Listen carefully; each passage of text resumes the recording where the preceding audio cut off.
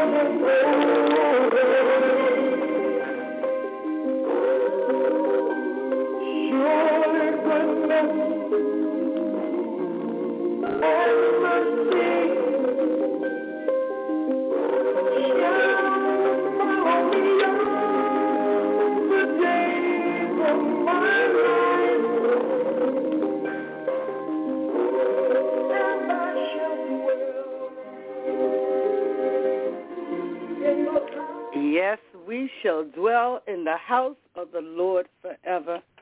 God bless you. You're listening to the Fivefold Ministry broadcast. I'm your host, Apostle Margie Mercer. Again, you're listening to the Fivefold Ministry broadcast. If you would like to write us, our P.O. Box is 9786. That's Baltimore, Maryland, 21284. Again, that's P.O. Box 9786. Baltimore, Maryland, 21284. If you would like to call us for prayer, our phone number is 410-661-4103. Again, that's 410-661-4103. We would like you to get out your Bibles at this time. We're going to look at a favorite song of David. I'm sure so many of you know this particular song. As you wake up in the land of the living, we ask that You just know that the Lord is your shepherd, that you are to be grateful, and that we have woke up to praise and reverence God.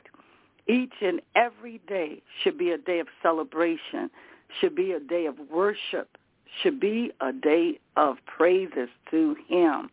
We thank God for sitting high and looking low. We thank God for everything he has created in his image, and he has made provisions for us. Yes, he has. That we thank him for the water we drink, the food that we eat, the shelter that we have, even down to the little animals that he gives us as comfort, and also for our creation that he breathed breath into our bodies. Truly, we are his beloved. We are so blessed, and we are so grateful. I want to give a special shout-out to everyone that's listening all around the world.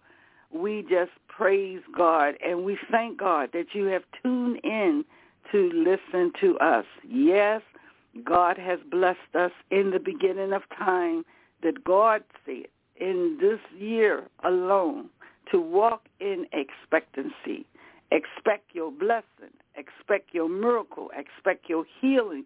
Expect that job. Expect those things that God has made in his promises that he is going to do for you. Yes, he has. If God said it, it will be done. God can do anything but fail. I always said if God can't do it, it just can't be done. God bless you again. We hope that you have your Bibles out. And I want to bring special attention to Psalms 23. I was talking to my dad, Apostle Alexander Lockamy. You all could hear him on Thursday night. I was trying to play the last sermon that he did. I don't know if I have a good sound this morning, but I wanted to play it for you so you could hear his preaching. But he come on Thursday evening from 7 o'clock to 8 o'clock p.m. Again, that's Thursday from 7 to 8. We have other speakers that come on through the week as well as the weekend.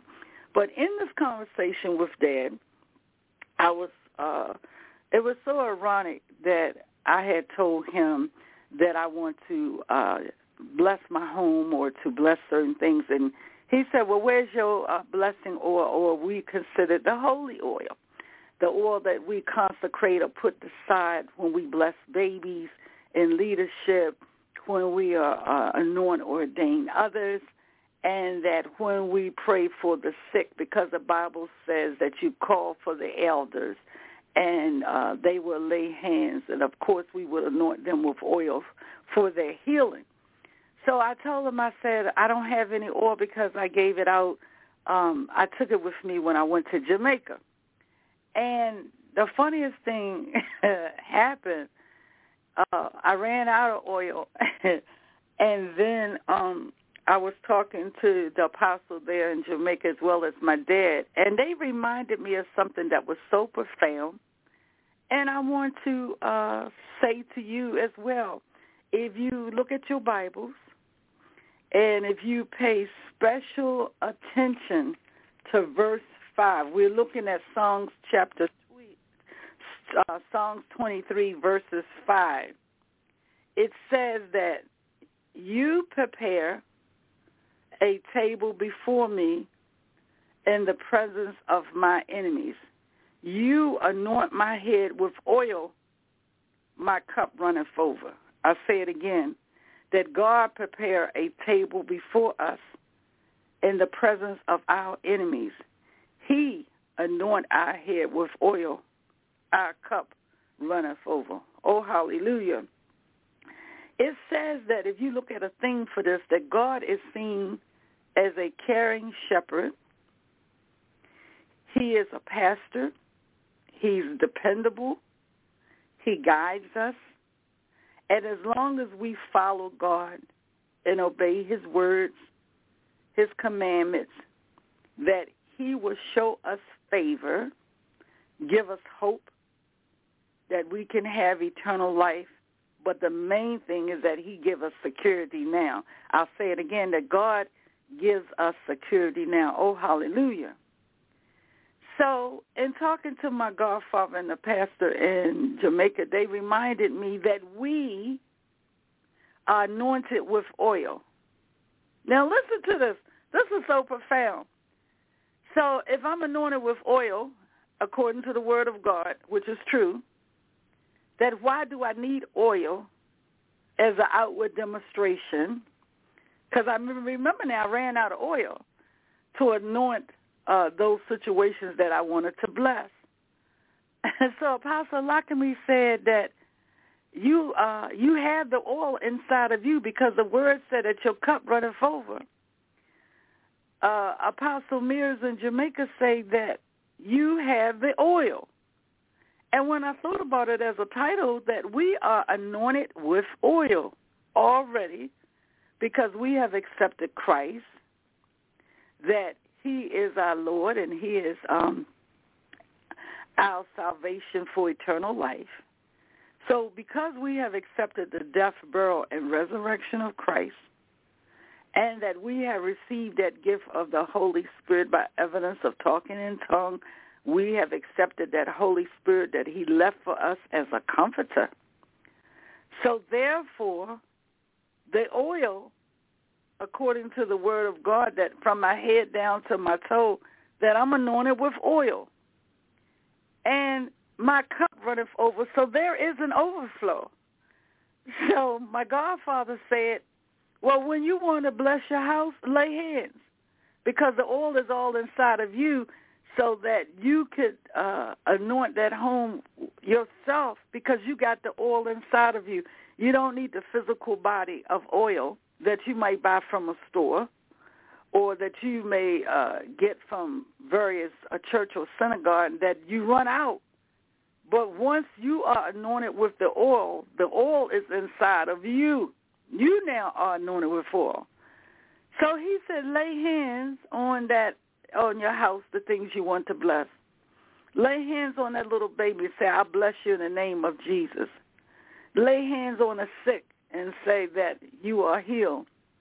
And I believe that God is going to give you a turnaround. When you pray for others, believe that the oil is overflowing in you, beloved. It says here that God prepare a table for us in the presence of our enemies.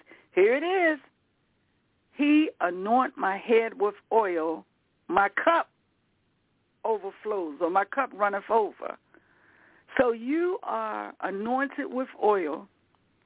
Through your faith, there's an activation of God's grace and his mercy and his promises and his words that you are anointed. Yes, you can intercede. Yes, you can pray for others. Yes, you come as a blessing.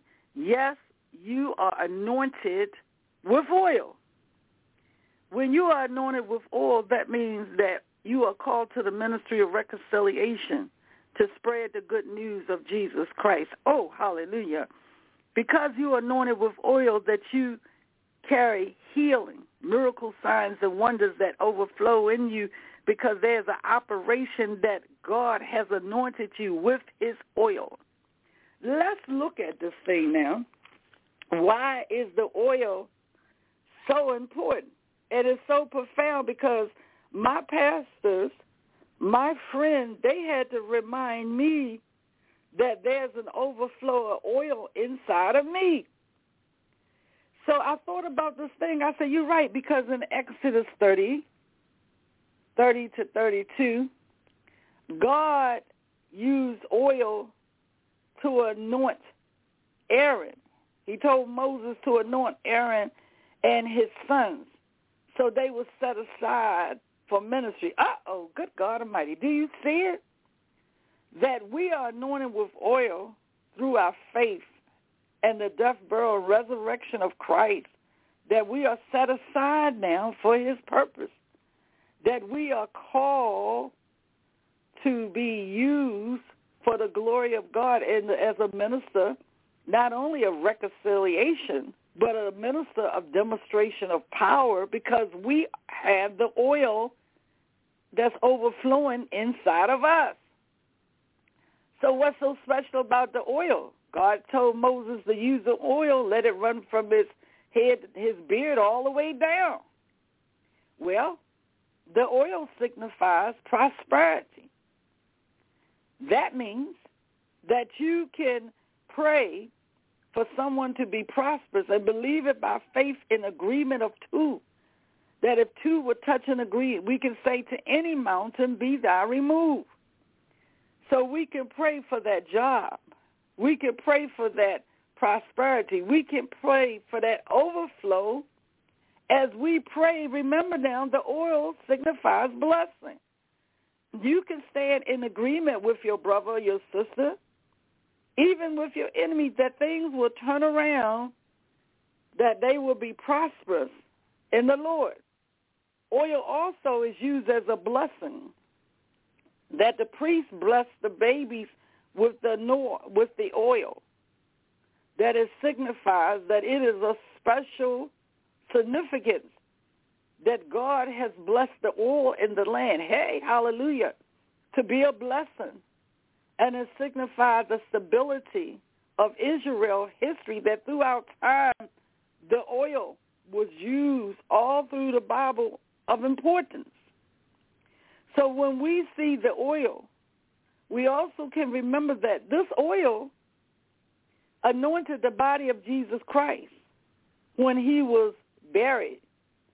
Don't you know that pure olive oil, I'll say it again, pure olive oil, not only is it holy, but it is a preservative that people use, especially during that time, in mummifications to anoint those bodies so they wouldn't decay as bad, it wouldn't rot as bad, and it will anoint it in such a way that it preserves some parts of that body of those bones. But it was that holy oil anointing that was added as a purification for Christ. The oil is powerful. And also that when you look at this part of that anointing oil, that it could be used as a cleanser. Some people use it as a medicine. Some people use it as a lotion or an oil that has natural ingredients for medicines. Do you know that even in the usage of that holy oil, that it is so powerful that all through the Bibles that it is a symbol of the Holy Spirit? Yes, the oil that God has instructed the elders to use is what we anoint in consecration of the Holy Spirit, just as the dove and the fire and oil and the wind and water, that even the dove is shown as a sign of baptism. And the reason I brought the dove up, because do you remember when Jesus was getting baptized, the dove flew, a white dove, to describe the baptism of Christ, that this is his beloved. So when you see that oil, that we know that it is a consecration, as we saw in Psalms 23 and 5, that God has anointed us with oil. It overflows to show an outward demonstration that inwardly that we are blessed, that inwardly that we have been liberated through the death, burial, and resurrection of Christ, and that now we are the light or the lamp into the world because of that consecration now, that those who are saved, that you are used as importance in the body of Christ to represent the power and the Spirit of God. That because that we have that inward dwelling of the Holy Spirit, the outward demonstration of his power, that we are consecrated through the miraculous, that the oil is overflowing and running through our body. Hey, hallelujah. That it is a metaphor that we are acting in the body of Christ as his ambassador, and that we are valued through the comfort for man and of the healing. That frankincense myrrh, and spikenard, they are also valued in the times with that olive oil that is pure unto God. Then why is that oil so sacred? Because it has cleansing properties. Did you know that pure oil, that not only when it's pure like that, but it shows that it can do the miraculous? This is why you see priests get the oil and they consecrate elders and bless them unto the Lord as an outward demonstration that the oil is being poured or anointed to them, that they are disciples. It's a representation that the Holy Spirit will be activated more in their life, that these are the objects that God uses all through times, that God used miracle signs and wonders up until this day, that God does not change. And what he has done in the old, he's doing in the new. And that God, heavenly presence, comes to us, not only through that Holy Spirit that's inside of us, but then the representation that we are anointed with oil, that we have been set aside. Don't you know, beloved, that you are set aside to be an ambassador for Jesus Christ? Don't you know that you are called, that you are holy, that you have been consecrated, because it says that that God prepare a table for you, and that you are anointed with oil, and it overflows. Oh, hallelujah. As a believer of Christ, that this symbolicness of that oil now is inside of you, is consecrated inside of you, and that all through that you now have the responsibility to be that disciple, to be that light to the world, to be that hope to mankind, that you are a blessed creature. Yes, you are.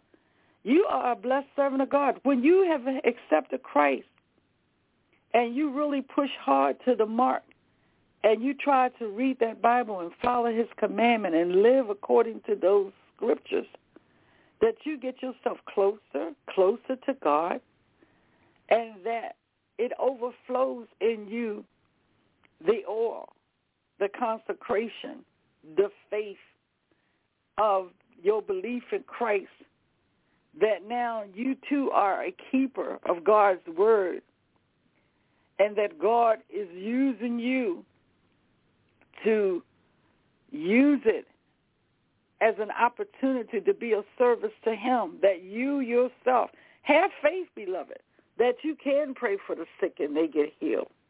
Have faith that you are ambassador of Jesus Christ. Have faith that there is a call on your life once you accept Christ. All of us have a responsibility to evangelize. Hey, hallelujah. All of us. You know, even when you saw that at the home of Simon with the leper, that this woman came in with an alabaster box, and her alabaster box was that expensive perfume, but it was made out of pure nard of oil. That even with that oil was even used as a preservant, even in the perfume of the alabaster box. That this substance has been identified all through the Bible, that it can be used inside of us as an atonement for those to know that Christ is the repairer of the breach, and that he is the lifeblood for all of us. And now we are linked up to him because an overflow of that Holy Spirit and blessing is inside of us, because our faith has been activated by accepting Christ. That now we have that anointed oil dripped in us. Beloved, it's so very important, as I end out this morning, that whatever you do, that when you have accepted death, burial, and resurrection, there's so many benefits that not only, as a songwriter Jeff Majors said, and that was our disclaimer that music belonged to that artist, but he was so profound that says that that my head is anointed with oil, my cup runneth over. Yes, it is. Walk in faith and love, walk in mercy and God's grace, and to know that you are his beloved, and there is a call on all of our lives that we all are important to the body of Christ. Do not condemn yourself and damage the anointing that's on yourself by being rude and nasty and cursing and foul and discrediting and tearing down your brother, because the Bible says that we're supposed to exhort, edify, and encourage. The Bible says that we're supposed to treat others the way we want to be treated. The Bible says that we are to not only live in peace and harmony with our neighbors, but treat our neighbors as ourselves. The oil, beloved, is inside of you. The holiness of God is inside of you. The favor of the great I am is inside of you. You are anointed with oil, and it overflows in you. You have power, and you do not want to mess up that oil of salvation through the demonstration of Christ's death, burial, and resurrection by making it a curse and not a blessing. Do not curse yourselves, because you have been anointed by faith to be saved, and now you carry the oil of God.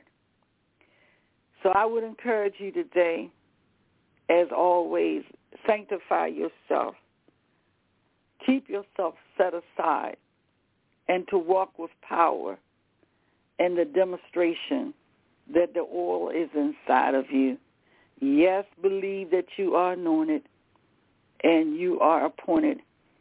Even through church, they use the oil as not only being holy, but it also shows strength. It shows dedication to God. And it also says that we, called by the miraculous to be that anointed one that he will use through consecration to be the light into the world. God bless you. This is a wrap-up of Psalms 23, and the meaning of my head is anointed with oil. Again, you can listen to the Fivefold Ministry 6 days a week, Monday through Fridays from 7 o'clock to 8 o'clock, right at the time you come in from your work and you relax, ready for that dinner or to exhale or unwind. Listen to us. We have some awesome preachers through the week, and we also have some great speakers. Remember now, the oil is inside of you, and we thank God that he has given us that alabaster box of pure oil, sweet fragrance of blessing, even through that demonstration that it overflows. That when you listen to us Monday through Friday as well as on the weekend, to know that we come to bring the word, to expound the word, we come to lift you up in the word and to know that you are special. We thank you so much that we will attempt, I'm not really sure because I wanted to play my Godfather this morning. I wanted to just enjoy the worship, just enjoy in listening to the word through my Godfather. He comes in on Thursday, and we would like you to enjoy listening to him on Thursday, that he's there from 7 o'clock to 8 o'clock. And we would like you to just sit back and enjoy it. And that's Apostle Lakami. Truly, he's a man of God, and we want to encourage you, as always, to listen to us Monday through Friday. I'm your host, Apostle Margie Mercer, and do tune in to us as we have our musical concert through the week. And we also have our speakers as well. God bless you again. Thank you for listening to the Fivefold Ministry broadcast. As always, we will be here Monday through Fridays, and we will attempt, as I said, we will attempt to play my Godfather this morning. I'm not really sure because we have a new sound system, so I have to get familiar with that. But until then, God bless you again, and we hope that you can hear this awesome man of God. He'll be on Thursday. Remember now, this is the Fivefold Ministry broadcast, and that you carry the oil inside of you because you are special and beloved to God. God bless you again as we sit back and listen to Jeff Majors before we try to listen to the word through Apostle Lockamy. God bless you.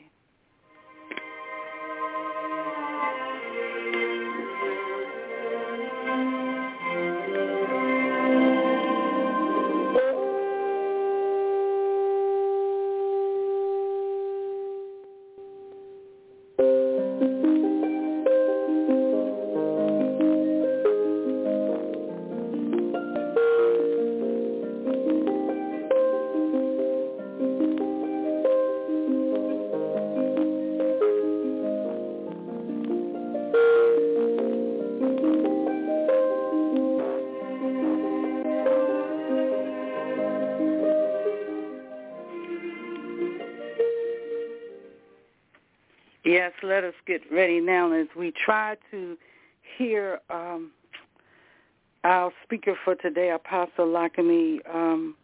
Hopefully this will be worked out this week, our sound system.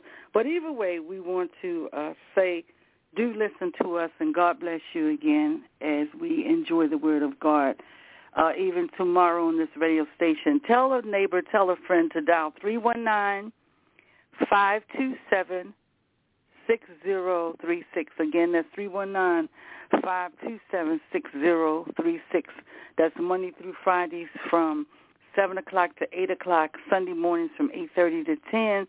And thank you as we try and attempt to listen to Apostle Lockamy, who said that the oil is inside of us. Amen.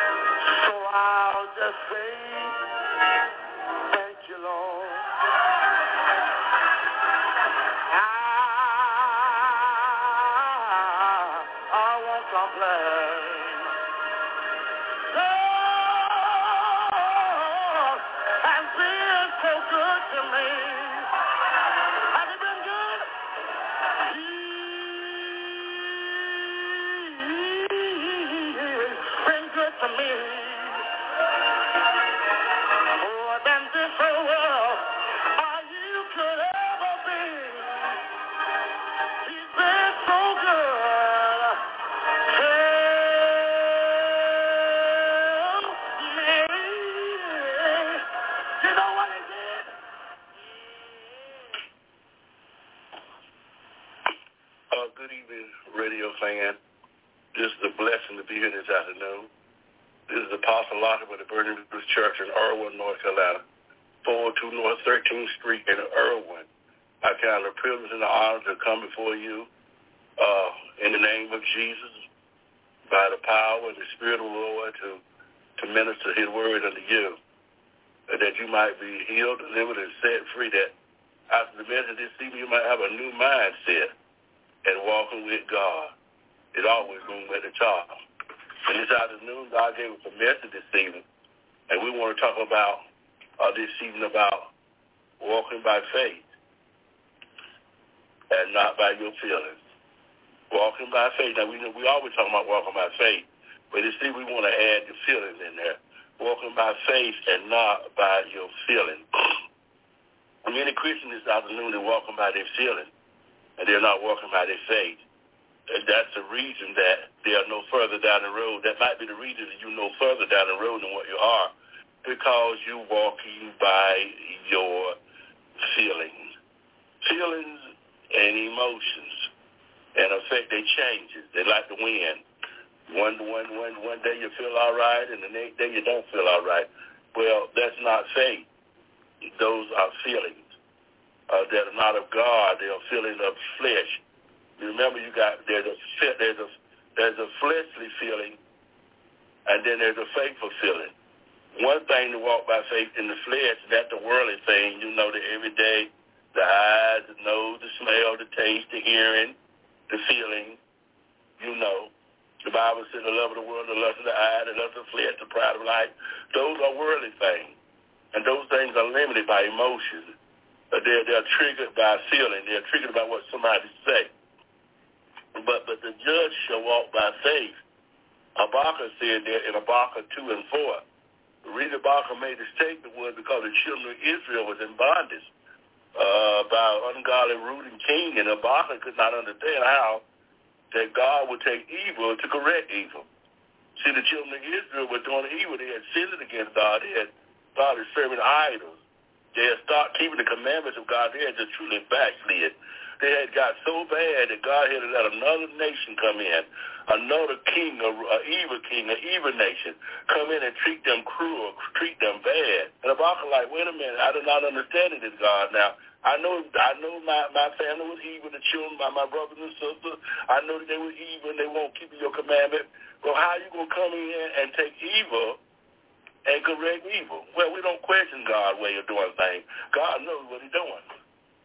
And God don't make mistakes. Sometimes God will allow so we're human beings, we're people. He can't come beat us with a switch. And like we do our children. We chastise our children with a rod. He can't beat us with a switch. This is a spiritual thing. So God had to use circumstance. Sometimes he'll use sickness. Sometimes he'll use poverty.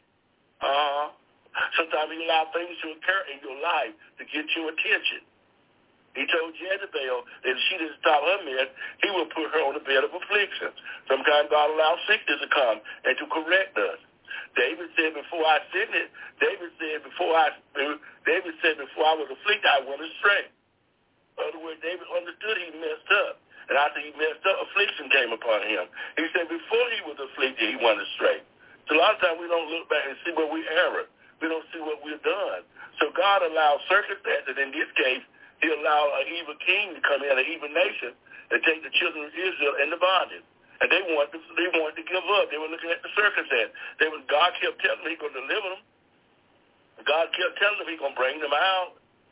God kept telling them he's going to come a leader, he's going to send somebody in, send a leader, a judge in to bring them out. But it looked like God would take them forever, and they were losing their faith. So God had to tell them, quit looking at your feelings. The king was evil. What the king was doing to them was evil, and it was, the task on them was hard, and the chores they were doing was hard, and the nation just made it bad on them, and they were losing their faith, they were losing their hope. But God had to encourage. He said, Habakkuk, to tell them, you can't be led by what you see. Sometimes it don't look like your marriage gonna get no better, even though prayer been prayed. So since it don't look like you're going to get no better, you're going to pack up and leave. No. You stay right there. You stay right there. If you don't pray and you want your marriage to work, with your husband, with your wife, you stay right where you are. Be ye steadfast and unmovable, always abounding in the work of the Lord. What we did, we failed to be steadfast. We started looking at the situation.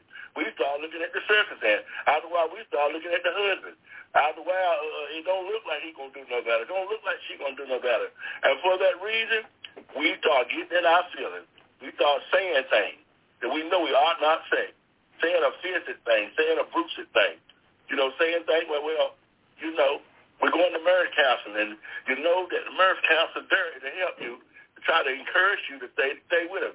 But you're going to start talking about, I'm going to go, but it ain't going to do no good. Well, see, that's doubt right there. You already walking in doubt, and you ain't even got to the marriage counseling yet. Talking about it ain't going to work. And then when you leave and come back and it don't work, you want to blame the marriage counselor when it's really your fault because you said before you got there that it ain't going to work. Faith does not talk like that. And faith said it is going to work. Faith looks for hope. Faith looks for it to become better, not worse. So God was encouraging the children of Israel that you got to walk by faith and not by your feelings. What are you led by? Must I ask a question this evening to the radio? Because I'm going to make you part of the message this evening. I ask you questions. You ain't got to answer them, but ask yourself a question. When I ask you the question, answer to yourself. What are you led by? Are you led by God? Are you walking by faith? Do you not know the moment you become born again and become a Christian, you are not in the law no more? You're not in the natural no more? You have been shifted into the spiritual. You are now a child of God. You have now been born again. You have now been bought with a price. You've been washed by the word. You are chosen vessels. You're not your own. You belong to Jesus. You got a new mindset. You got a new guide. You got a new director. You got a new instructor. You got a new spirit on the inside of you. You don't have that damaged nature, that damaged spirit in you from Adam in the Garden of Eden. But you got a new spirit in you. You got the Christ-like spirit in you now. You got the spirit of Christ in you now. Not the spirit of Adam, but the spirit of Christ. Not the spirit of the law, but the spirit of grace. So you are totally a different person. So you got to act like what you are.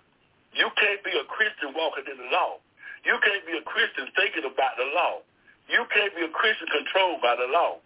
You can't be a Christian and walking by the course of this world and this world ideal.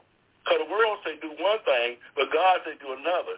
So as a Christian, you can't satisfy the world just because it's a feeling. You want them to feel like that you're not going along. You're not supposed to go along if it's wrong. You're not supposed to be with the clique if it's wrong. You're not supposed to be that crowd if it's wrong. You're supposed to be led by the Spirit. And if it's wrong, then you have a right not to be a part of it. What directs your decision? I just asked you what led you. Now, see, one thing to be led, but it's another thing to make a decision after you led. What leading you? What are leading you? Because if you're ever going to grow, if you will ever be what God would have you to be, your decision must be spiritual. They must be God-like. God must be leading your spirit. God must be directing your decision through the power of the Holy Ghost, or you will never accomplish what God would have you to do. Remember, you've been bought with a price. You belong to God now. So everything you do now had to be Godward. It got to be spiritual. That's why the Word of God says, "In all thy ways acknowledge God, and he shall direct your path." He didn't say acknowledge your wife. He didn't say acknowledge your husband. He didn't say acknowledge your job. He didn't say acknowledge your money. He didn't say acknowledge your feelings, because feelings are deceitful. Feelings will mislead you. Feeling will have you going in the wrong direction. And you have to be confident in your feelings, even when it doesn't feel like that your feelings are taking you the right way and God leading you, you got to follow it anyway. Now, the people were saying to themselves when they fussed at Moses, they could not understand that when Moses brought them out of Egypt, they was all in their feelings. They was excited. They were happy that Moses was setting them. They were happy that God was setting them free through Moses.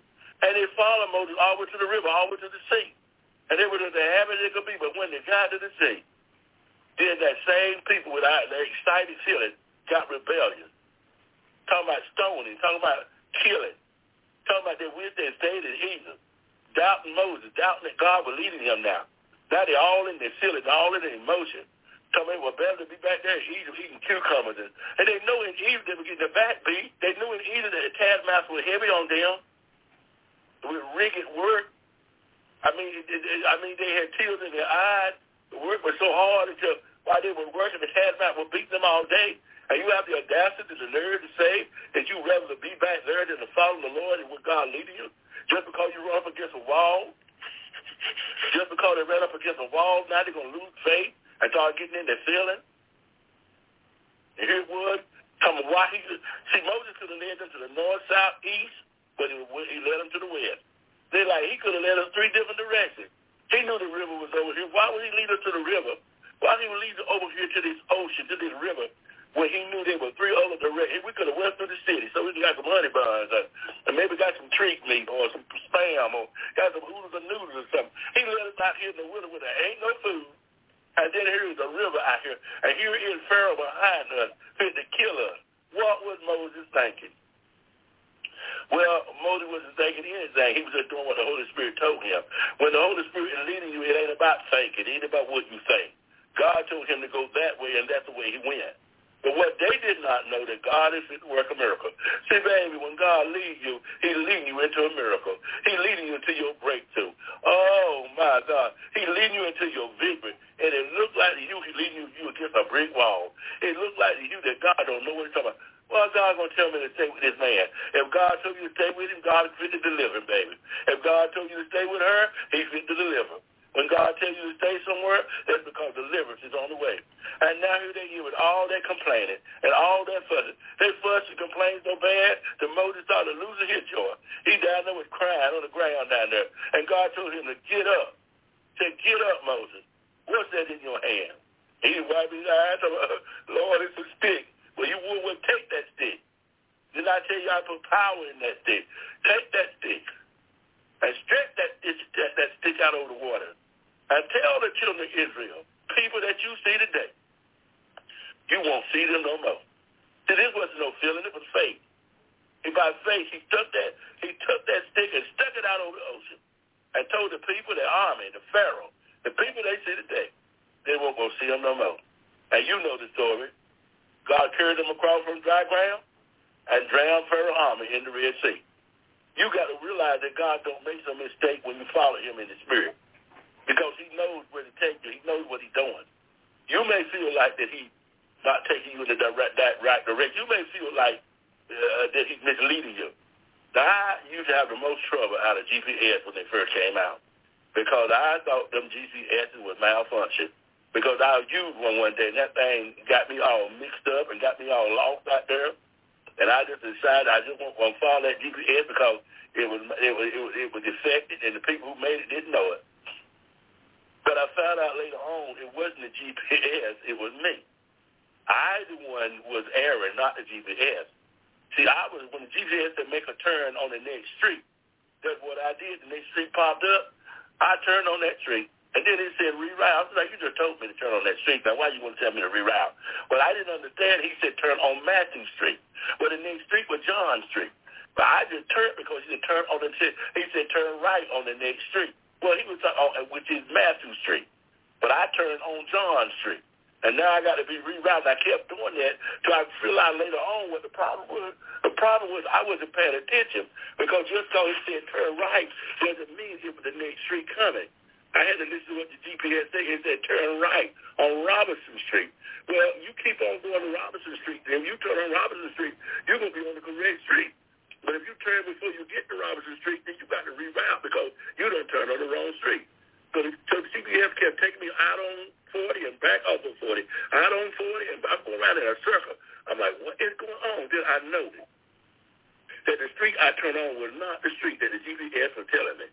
So I had a problem with that GPS. I mean, because I just felt like that, hey, there's something wrong with this thing. So one night, about midnight, me and my wife had a business, a cleaning business, and we had got through around about 12:30 that night. So I decided that I would go the back way home, and I used the GPS. And the GPS carried us to places that I've never seen in all my life. Tuesday at midnight, about 1 o'clock at night, and I'm so glad it was raining. But I was so glad that the truck didn't knock off and we didn't have no flat tire because we was out in Bonnie Doon. We were out of nowhere. And I was like, you know what? My wife told me, baby, just follow the GPS. Because she saw me looking, she saw that I was getting a little upset and I was getting a little comfort. And I was complaining about where are we at. We need to turn around. She said, no, we don't need to turn around. She said, just follow. She said, I know you feel like, this is what she said, I know you feel like the GPS is leading us in the wrong direction, but what else we got to go by? Let's follow the GPS. Isn't that something? Isn't that like God? What else you got to go by? What did God tell Peter? He said, Peter, cast the net on the other side. Peter said, Lord, I done fished all night. But he said, I know you have. And I done fished on that side, too. The Lord said, I know you have, Peter, but cast the net over there again. And Peter said, not at my word, but according to your word. Sometimes, baby, you got to get out of your feelings, and you got to do what the Lord say do, and don't worry about how it feels. But when I said, get out of my feelings, she said, follow the GPS. And that GPS curves through all the back roads I ain't never seen before, but I declare it brought me right out of my neighborhood. I was amazed. Even in the rain, it was raining and lightning, and it brought me right out to the neighborhood, right where I was. It didn't bring me out in some lost place. It brought me right in an area that I was familiar with. And I got to say to myself, I kind of smiled to myself. I didn't say that to my wife. A lot of times she tell me, she said, will you follow the GPS? Because she know me. I do get all in self. I said, hey, this thing ain't going. She said, just follow it. It was just a few days ago we were going somewhere, and I got to complaining about, I said, that ain't the right way. She said, just follow it. And I followed it, and it brought us home. We was at Myrtle Beach, and it would carry me away that I wasn't familiar with, and I told her that it's wrong. So you got to follow the Lord with your faith, because if you follow me, you're feeling, you ain't going to have no marriage, you ain't going to have no job, you ain't going to have no wellness, you're going to end up struggling with life circumstances. Because God don't lead you in your feelings. He don't lead you by the five senses. He leads you by faith because he knows what he's doing.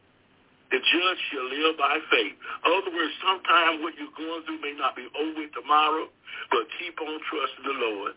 Keep on walking by faith. Keep on believing that he is going to bring you up. I've been serving God around 40-some years. And can I tell you, if I will put on the stand, and I was sworn in to tell the truth and hold the truth, and nothing but the truth to help you, God, I will tell you that God doesn't make no mistake. God will not mislead you. God will not tell you to go somewhere and get you lost. God will not lead you in the wrong direction. God will not lead you in the wrong place. God will not lead you, abandon you when you in need of his help. I will sit on the stand and tell everybody as a witness that I got his back.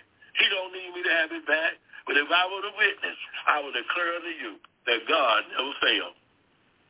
And you have a song I said, God never failed. God will never fail you.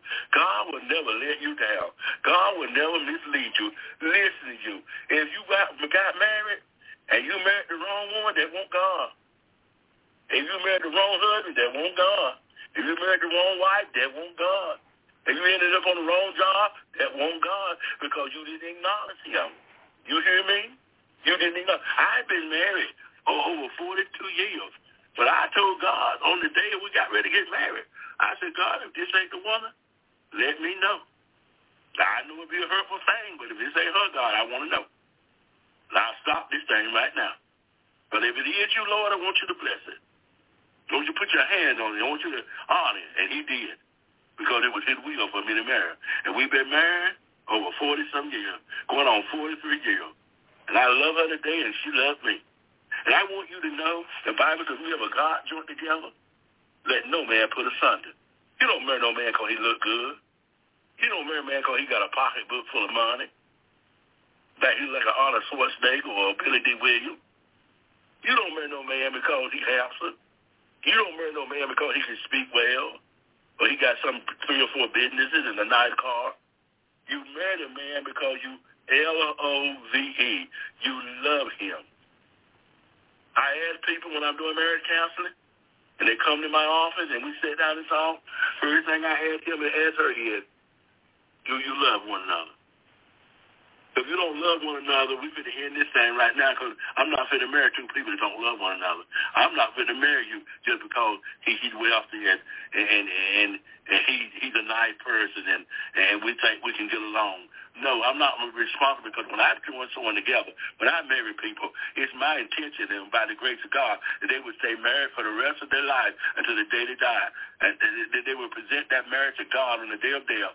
Amen. I believe, I'm old school. I believe that whoever God joined together, let no man put that asunder. So we're talking again about who making your decision, your actions, who controlling your actions. Are you walking by faith in your actions, or you're walking by the flesh? Is God leading you in your actions? For the just shall live by faith. That means trusting in God. Are you trusting in God in the actions you make? You say what you want to say when you get ready to say it. Curse when you want to curse.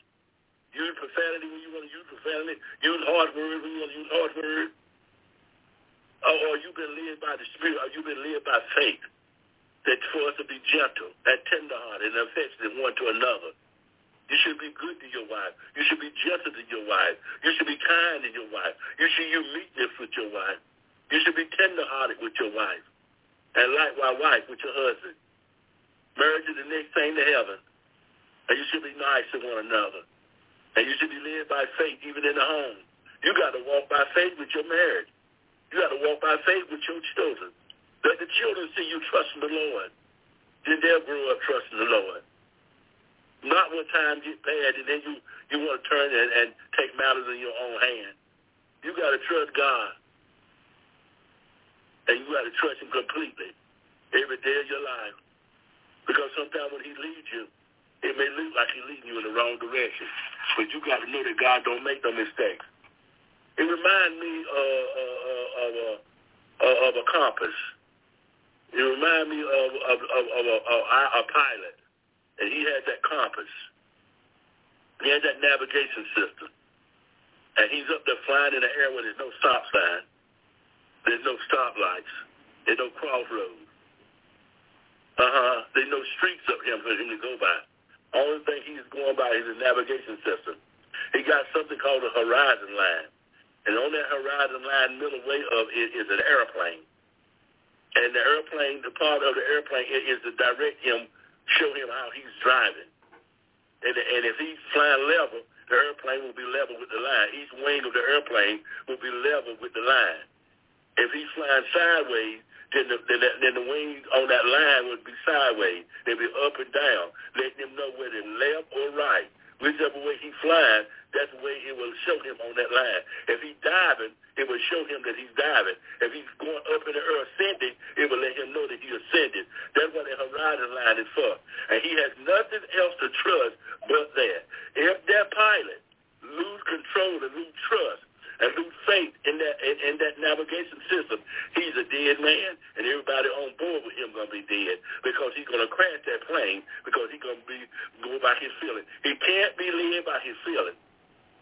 It's going to be thundering. It's going to be lightning. He's going to run into Toma. He's going to run into Kermit while he's up there. He's going to run into harsh winds.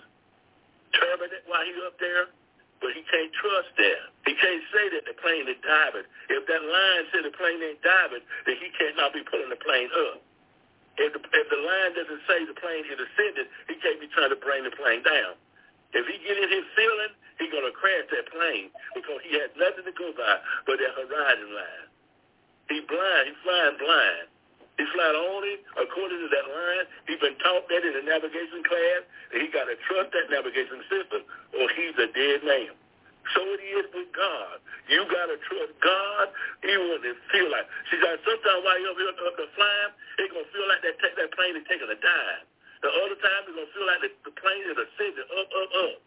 So other times it's going to feel like the plane is going to the left. There's going to be times it's going to feel like the plane is going to the right. But he can't go by those feelings. He got to see what that horizon line says. And whatever that plane is doing on the horizon line is exactly what that plane is doing. If it say that plane ain't ascending, it ain't ascending. If it say that plane ain't diving, it ain't diving. If it say that plane ain't going to the left, it ain't going to the left. So when he have confidence in that, he's going to be a good pilot and a safe pilot. So when you got confidence in God, that you can trust God no matter how you feel. Yeah, I know you might feel like he died, but God done told you you're going to live. How about that? God told you you're going to live. Now, who you going to believe? Your feeling? Go get your obituary, go call the family together, tell them I'm going to leave you this, I'm going to leave you that because I'm dying. God did not tell you you would die. God told you you're going to live. And if God told you you're going to live, you're going to live. Yeah, Grandma died with it, and I don't care who died. My mama, family, ancestry, they had a condition, a kidney disease, that all my mama brothers died before they were 37 years old. They died from this kidney disease while they were young. They died. But guess what? My grandma lived to be about 80-some years old. My mama outlived that 37. She was 57 when she died. I am 65, and I have no kidney disease. Why? Because I've served the Lord. God broke that ancestry curse.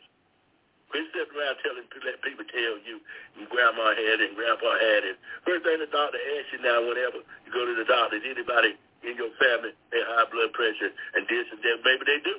But they ain't the one here. I'm the one here. This is about me, it ain't about them. Because the doctor have you around here all sick and all messed up because grandma had it. Grandpa had it. And because they had it, you're going to die with it too. The devil is a liar. I refuse to believe that. I believe that when God saved me, he broke that curse.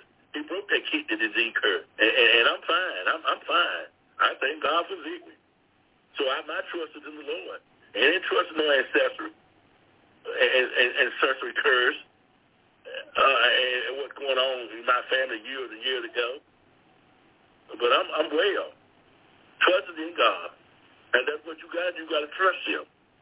You got to trust him. When Satan got you feeling like your marriage should break up, that's his job. He's supposed to make you feel that way. If he didn't make you feel that way, he wouldn't be Satan. He's supposed to make you feel that. He comes to steal, kill, and destroy. He don't want you to have no marriage. He don't want you and your wife to stay together. He don't want y'all to have a happy marriage. He don't want y'all to have. That's why he keeps you fussing at one another all the time. That's his job, to keep you fussing. But what you got to wake up and get an understanding that you ain't going to let Satan keep on playing games with your mind. You will get out of the flesh, and you're going to bind him up.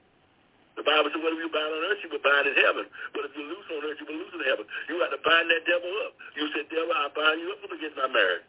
I'm tired of you getting to my wife having her to be ill. I'm tired of you getting into me having me to be ill. I'm tired of this confusion you're bringing in my home. I'm tired of this misunderstanding. We can't even hold a conversation unless a molehill be turned into a mountain. I bind you up, Satan. You getting out of my marriage. You getting out of our conversation. We ain't going to end up in divorce court. I'm going to love my wife, and she going to love me. And I come against all these bitter spirits. I come against all these misunderstanding spirits. I come against all these crazy spirits that try to come between me and her and break up this home. Satan, I cast into the bliss, cross my ground. I command you to go and don't come back. And that's in Jesus' name. I plead the blood of Jesus against this confusion, against this infidelity spirit that's trying to come and make me cheat on my wife or make my wife cheat on me. I bind it up in the name of Jesus and cast into the bliss. And I declare, baby, God will do just that. God will honor your prayer. But you got to pray. You can't be sitting around and letting these little crazy spirits come in the home. These little crazy spirits get all in your head and have you walking in the flesh and not by faith. Huh? Oh, my. And what about your words? Are we getting there? Who's controlling your word? Who's controlling your thoughts? Because your word is going to make you think. Your word is going to have thoughts in you. If your words ain't right, your thoughts ain't going to be right. Who's controlling your words? Who's controlling your thoughts? Is it God or is it the devil? Or is it the flesh? God wants to control your words. This is the day that the Lord has made. This is what God wants you to do. He wants you to start thinking positive. Quit thinking negative. Quit getting up and talking about another day, another dollar. Oh, yeah, just another day and another dollar. This is the way the poor man holler. That ain't no word of a Christian. We say, this is the day that the Lord has made. I will rejoice and I'll be glad in it. As believers, we are called to live by faith. Yet, but yet so many of us choose to live by something else, our feelings. We've been called from the day we got born again. We were called to live by faith and not by faith. Feelings going to come. They're supposed to come. You can't stop feelings from coming. Satan got you thinking because you feel that you sin it. You are not sinning because the feeling came to you. You are not sinning because the feeling came to you. But you're sinning when you yield to the feeling. You can't stop a bird. You can't stop a bird from flying over your head. But I often say if you put a nest in your hair, then it's your fault. You caused that to happen. And our feelings make decisions because it simply felt right. Have you ever made a decision just because it felt right? It felt like that was the right thing to do? No spiritual, no biblical guidance. You just made that decision and didn't have no guideline, no structure, direction for that feeling. Have you ever said something because it felt like the perfect moment? I know I have. So when I became a believer, I lived by feelings. Because I had no direction in the Word of God. I got saved, but I hadn't read the Bible to know what the Bible had to say. So a lot of my feelings was informed by my reaction. I was directed by every step. Everything I did, it was by feeling. Because I felt like, if I felt like I was saved, I was saved. But I didn't feel like I was saved. I didn't feel like I was saved. Because many times Satan tried to make me feel like I wasn't saved.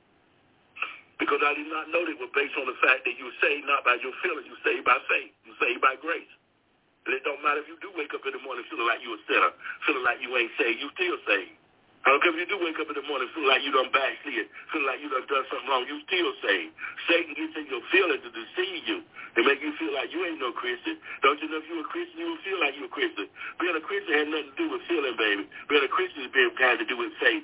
If you accepted Jesus as your Lord and Savior, you are saved. If you have made Jesus your Lord and Savior, you've been born again. You've been bought with a price. You are a blood-washed Christian. And you can't let your feelings deceive you and have you going in the wrong direction. See, and especially in leadership. Leaders, you can't be led by your feelings. You can't be led, but when God directs you, you got to do what God told you to do. You can't listen to something that the members say, because they come and tell you, when Pastor, you ought to not do it this way, or you ought to do it that way. I know you said the Lord said it. Wait a minute, listen to what they said now. You done told them the Lord told you to do it, and this is their statement. I know that you said that the Lord told you to do that, and I ain't questioning what the Lord says, but this is what I do. Now, what did that sound like to you? They just told you out of their own mouth that they ain't questioning what the Lord told you to do, but if it was them. If this was them, what do you mean if it was them? God done told you what to do, and they're going to tell you if it was them, I'll do it this way. So in other words, they said that they believed that what you said that God told you, but yet they see another way of doing it. How are you going to do something different than what the Lord said? And then you get caught up in your feelings, and they think, no, you done made a mess. Ain't that what happened to Saul? Did he make a mess? God told him to kill everything. Kill the mom, the dad, the children, the babies, everything in it. Kill everything. Let nothing live. But he got in his feeling because of the people. Then he told him that he had a nerve to tell Samuel, said, the people. Now, I done told you to kill everything. And you're going to come back and tell me that the people said, don't kill this and don't kill that and don't kill that. When God has told you something to do, you got to do what the Lord said, not what the members say. You got to build the way God said build it, build it where God said build it, build it how God paid you to put the amount of money God said put in. It ain't what the members say. But I think that's too expensive. I think we don't need to do that right now.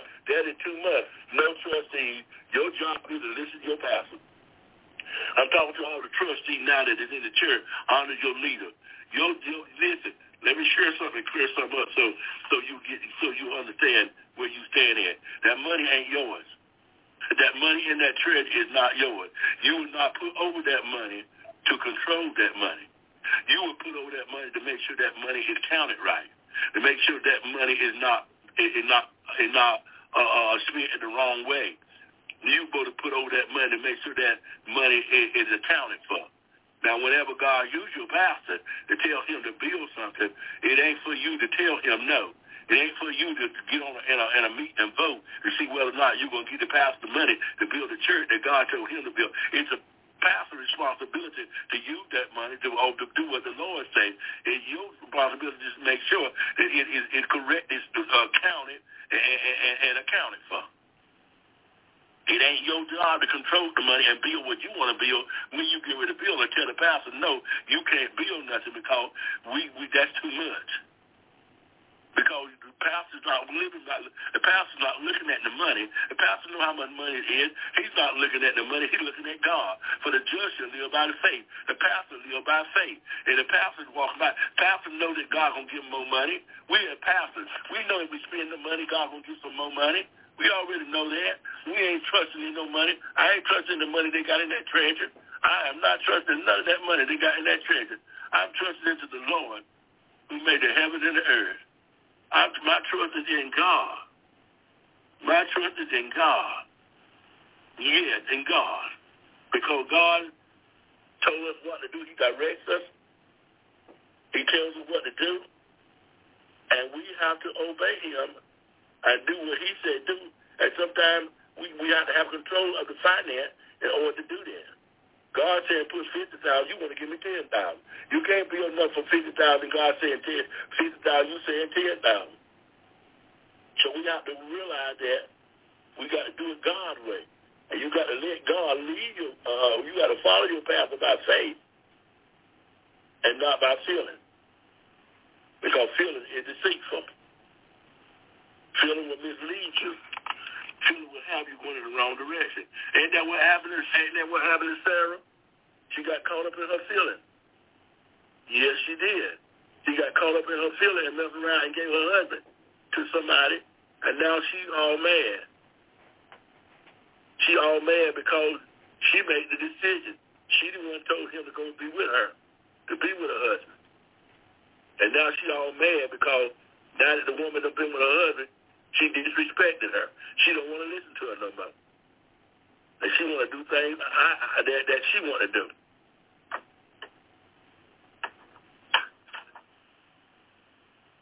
Our path, if a pathway wasn't accomplished by a nice feeling, it wasn't the one I took.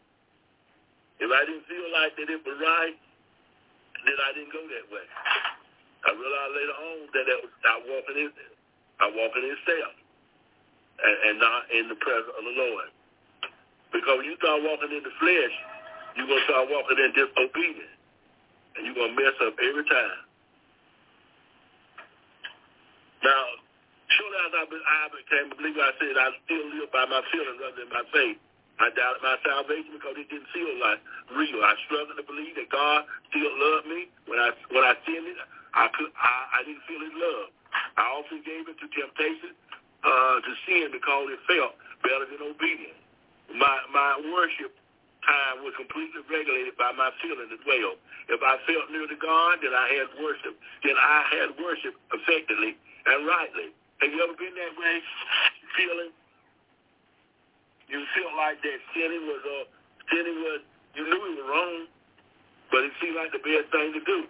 It seemed like it satisfied the desire, that feeling. Then when you sinned it like that, the desire went away.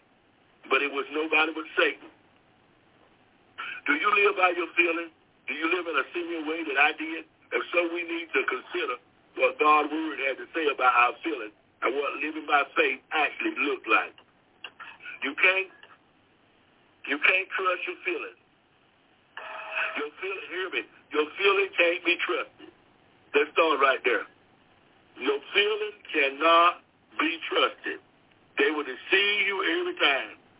The Bible is quick to tell us that our feelings, our heart is more accurately, can't be trusted. Don't at no time. The Bible says put no trust in the flesh. Your feeling will deceive you. The feeling will tell you it's okay. A different stroke for different folk. It's your thing, baby. Do what you want to do. If you feel like that, God understands. God knows that he's a married man, and God knows that you and him in love with one another. God understands. No, baby, God don't understand. Them your feelings deceiving you. God don't understand that. Because God can't understand you cheating with another man or another man. Why?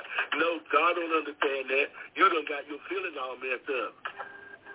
If loving you is wrong, that's what the songwriter said. That's the feeling part. If loving you is wrong, I don't want to be right. If being right means being without you, I'd rather be wrong than right. Listen to what the psalm said. Friends tell me there's no future in loving a married man, but if I can't be with him when I want to, I'll be with him when I can. That is the flesh. That ain't nothing but feeling. You can't be in love with somebody else's husband and somebody else and think that you're going to please the Lord. You are out of God's will. Those are fleshly feelings. Proverbs 3 and 5 said, trust in the Lord with all your heart and do not lean on your own understanding. Is anybody in the house? Trust the Lord with all your heart and lean not to your own understanding. So what that means? Trust God. Now do it God's way. Well, not part of your heart, but all your heart. Because your understanding is going to deceive you. Because your understanding is going to tell you go another way. Your understanding is going to tell you, no, I leave her because she's not the right one. No way. You didn't marry your real. Because when man come telling me, the guy come tell me like the devil is a lie. Now you might deceive somebody, you're not going to deceive me. But the Lord told him, here he got about 5 kids. A good wife who ain't doing nothing but walking faithful with the Lord and faith with him. So the Lord told him to leave her because he didn't marry the right one and she wasn't his real. And here he is with 5 kids with her. Now all of a sudden he found out of 5 kids that she ain't his real. You see how deceitful Satan is? You see how he'll deceive you? Have you going in the wrong direction because he found some young girl that he liked now and she's the right one. Now he knows she's the right one, but the other woman ain't because she got 5 kids by him now.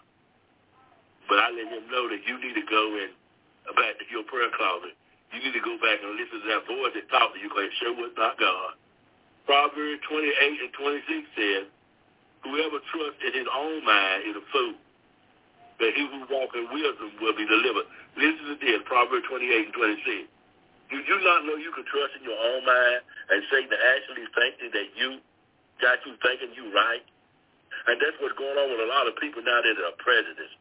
We got different races and different nationalities, black and white and many other colors, Jews and many other colors. People that are jealous against the Jews, people are jealous against black folk. People are prejudiced. And they're in their own mind. They thinking that they even using the Bible, got the Bible backing them up. They even thinking that it's right for them to hate black. They thinking it's right for them to hate Jews. They thinking it's right for them to hate Indians. They thinking it's right for them to hate Hispanics. And then they got the Bible and the cross up, and they following there, and they trusting there. Talking about the Lord got them back, and talking about God is on their side. And it's God's will for them to do this. It's God's will for them to hate these people, but it ain't God's will. How deceived we can be. How misled we can be, thinking that feeling that we're in is of the Lord, but it ain't of God. It's far from God. God ain't got nothing to do with it. And then we got, they said whoever trusts in the Lord, whoever trusts in his own mind, listen, you're not in the mind of God, you're in your own mind. Be led by your own mind. Be led by your own feeling. And God ain't got nothing. He said you're a fool. That means you're going to make foolish mistakes, foolish decisions. You're going to do something that ain't godly. Then Jeremiah 17:9 said, the heart is deceitful above all things and desperately sick. Who can understand here? Talking about the heart now. A heart that don't have God in it. A heart that is not led by the Spirit. A heart that is not led by faith. A heart that is led by emotion. A heart that is led by somebody else's counseling that ain't godly. The Bible says it is deceitful and desperately sick. Who can understand that heart? Who can understand that heart? That's what the scripture says. Ain't that sad? It said who can understand it? Our feelings are no different than that saying. They're especially changed by people and circumstance. One moment you can be happy, reading a book in your favorite chair, and a few minutes later, be angered by the trail of mud your dog just bought in. Listen, you said now, happy you could be in the mud. You done mop the floor, and you know you got the floor looking clean, and somebody open up the door and the dog come running across the floor with mud on it. Now here you the same person that was happy a few moments ago. Now you're cussing. Now you're acting crazy, out of your character, when all you had to do was take a mop and mop up the mud and the dog on the floor. You cussing the dog out. You cussing those who open the door out and let the dog in. You may have felt down. You may have felt down when you first woke up this morning, but after an invigorating run with your favorite music playlist, your day is looking a lot brighter. See how fickle our feelings are? So you woke up feeling bad, and now you went out and took you a little run, put your little music up to your ear, and now all of a sudden you're the same person you were when you woke up, now feeling bad. Now all of a sudden you're feeling, you feel different. You see how feelings are? Feelings are controlled by circumstance. Feelings are controlled by happening, by the things we say, by the things we do, by the people that we are around. And feelings can change from one moment to another. But what we got to do is quit letting feelings change and control our feelings. Don't let your feelings change. Listen. Don't let your feelings change you, but you change your feelings. Maybe I should say it like this. Don't let your feelings control you, but you control your feelings. Our feelings also can be influenced by others. A speaker can make you feel passionate about a new social justice need. A worship leader can make you feel like God's presence is all around you. A pastor can make you feel guilty. A friend can make you feel happy again. A salesperson can make you feel anxious that you don't have the latest product. Our feelings are so easily influenced and changed by words, action, and tone. You hear me? And that's why God wants us to get control of our feelings and walk by faith. Hook your feelings up to faith and quit hooking your feelings up to emotion. Hook your feelings up to faith and not by emotion and circumstances so that God can direct your feelings. So what? You're mad. We all get mad. That's why he said be angry and sin not. Anger is a feeling. It ain't no such thing that you ain't going to get angry. We all get angry. We all get enraged. But you got to come on back down and let God have his way. That's why the scripture said, be led by the Spirit. Be angry and sin not.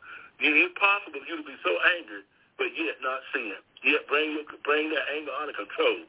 This is where we can see the falling of trust in our feelings. How can you rely on something to inform you that is always swaying? We wouldn't take confidence in a leader if he was always second-guessing and changing the plan of action. Why would we trust your feelings? Why would we trust your feelings any better than they are certain and they are poorly informed? Nobody's going to trust nobody and follow nobody who feelings are up today and down tomorrow because they're unstable. They don't know what they don't know. They don't know what they feel. They don't know what to say. And our feeling, sin will affect our feelings. So that's why we have to try to walk according to God's word, walk according to in the Spirit, walk according to the Bible, so that our feelings won't be affected by our sin. Because of the fall of our entire being, it affected by sin. Our bodies decay, fail, and die, and our hearts are corrupted. Our hearts desire that which is sinful, and we must always be fighting against that. Remember, our heart desires that because we are falling from Adam. Remember I talked about the Adamic nature? Because we still have the Adamic nature. Paul said there's a war going on the inside of us. There's two people in us. It's the Jesus in us, and then we got the Adamic nature in us. And Paul said we have to be so careful to control that Adamic nature. That fall of Adam is still on the inside of us. And our heart rather do wrong than do right. That's why Paul said when we desire to do good, evil is always present. Our feelings are always there to do the wrong thing. But God wants us to walk by faith. See, when you walk by faith, you're not walking by feelings. Because your feelings is caught up in that Adamic nature, in the flesh. And it's always wanting to do wrong. We must always be fighting against that. Paul himself writes about this battle we have with the flesh. For I do not understand my own action, Paul said. For I do not do what I want, but I do the very things I hate. Now, if I do what I do not want, I agree with the law that it is good. So now it is no longer I who do it, but sin that dwells within me. For I know that nothing good dwells in me, that is in my flesh. For I have the desire to do what is right, but not the ability to carry it out. For I do not do the good that I want, but the evil that I do not want is what I keep on doing. Now, if I do what I do not want, it is no longer I who do it, but sin that dwells within me. That's what Paul said, and that is just simple. And you know that, how you make up your mind that you ain't going to do, you get your New Year resolution, you say you ain't going to do this no more, you ain't going to do that, I ain't going to smoke no more, I ain't going to drink. Now you're smoking more cigarette than you smoked before you said that. You're smoking more, drinking more liquor now than before you said you're going to quit, because you triggered something. You trigger the other you in you. You trigger that Adamic nature. You trigger that fleshly nature that don't want to start smoking, don't want to start drinking, don't want to start cheating, don't want to start lying. You triggered that whenever you think you weren't going to do it no more. And you come up with that New Year resolution, and now here you are that got a greater desire to smoke, a greater desire to do wrong than you had before you made that statement. Because Paul said, that I would do, I find myself not doing. And that I supposed to do, I don't do. And that I said I won't go do, that I do. In other words, I said I won't go sin no more. I won't go lie no more. I won't go cuss no more. I won't go cheat no more. I'm going to pay my tithe now. And now you ain't paying your tithe. Don't remember the last time you paid your tithe. Because there's a war going on. There's another you on the inside of you. You got two people in your house. You got the old you and the new you. The old you is of Adam and the new you is of Christ Jesus. So there's a war going on. And when you decide to do good, evil is always present. The evil is the other you. The evil is the other you that is there and want to go back to smoking, want to go back to drinking, want to go back to clubbing, want to go back to smoking, doing them things that the flesh do. That's what the old you want to do. And you got to keep them at bay by the power of the Holy Spirit, by the grace of God. You got to walk by faith. And even when the feelings come, try to make you walk in the flesh, you got to tell that devil, no. I'm not doing that. I am going to overcome this. I'm not going to smoke no more. I'm not going to drink no more. I'm not going to the club no more. I'm not hanging out with the guys no more out there in the world. God told me to come out from among them. Be ye separate, said the Lord, and touch not the unclean thing. So remember, as I close, that every day, that every moment, every second, every minute, every hour, every day, every week, every month, every year, as long as you live, when you get up in the morning, you got to get up with a faith mind. You got to get up knowing that God is going to make a way somehow. You got to know that God's going to bring you out of this sickness. He's going to bring you out of this poverty. He's going to bring you out of this whatever's happening in your marriage or your husband, your wife, whatever's happening on your job. God's going to give you tomorrow, but he's going to do it. That's what the faith is for. He said the just shall live by faith. You got to keep the faith until God do it. How long should I keep the faith, Pastor? Until God do it. How long? Until God do it. However long it takes God to do it. You keep the faith until he do it. And then when you run up against something else, keep the faith until he do that too. Because he's a faithful God. He says every man be a liar and let God be the truth. Precious Father, we come to you this afternoon. Thank you for the message.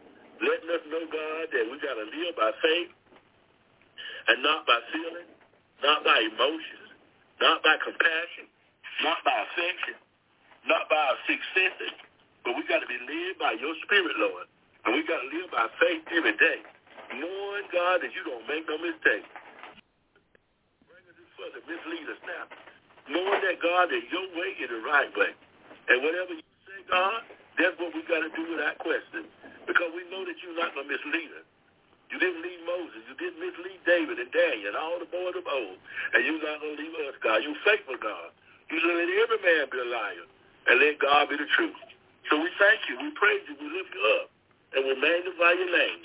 We glorify you, God, because you are God and beside you is no other. We ask that this message not go out and come back void, but accomplish what they should not do. And somebody will be triggered in their mind and in their spirit to get out of their feelings, to get out of their emotions. That the wife will quit trying to fix it herself and let God fix it. The husband will quit trying to fix it himself and let God fix it. Yes, we might seem like we know what to say, we know what to do, and we know how to do it, and we make a mess every time, God. So I pray, God, that we will give it to you. And you said in all our ways of knowledge, you would direct our path. So I pray that we'll give it to you, Lord, because we know if we give it to you, everything's going to be all right. This we pray, we thank you, God.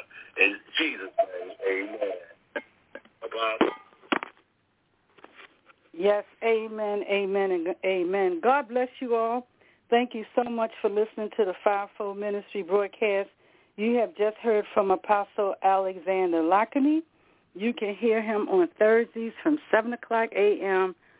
to 8 o'clock p.m. That's Monday through Fridays. Again, that's the Fivefold Ministry, Monday through Fridays from 7 o'clock to 8 o'clock p.m.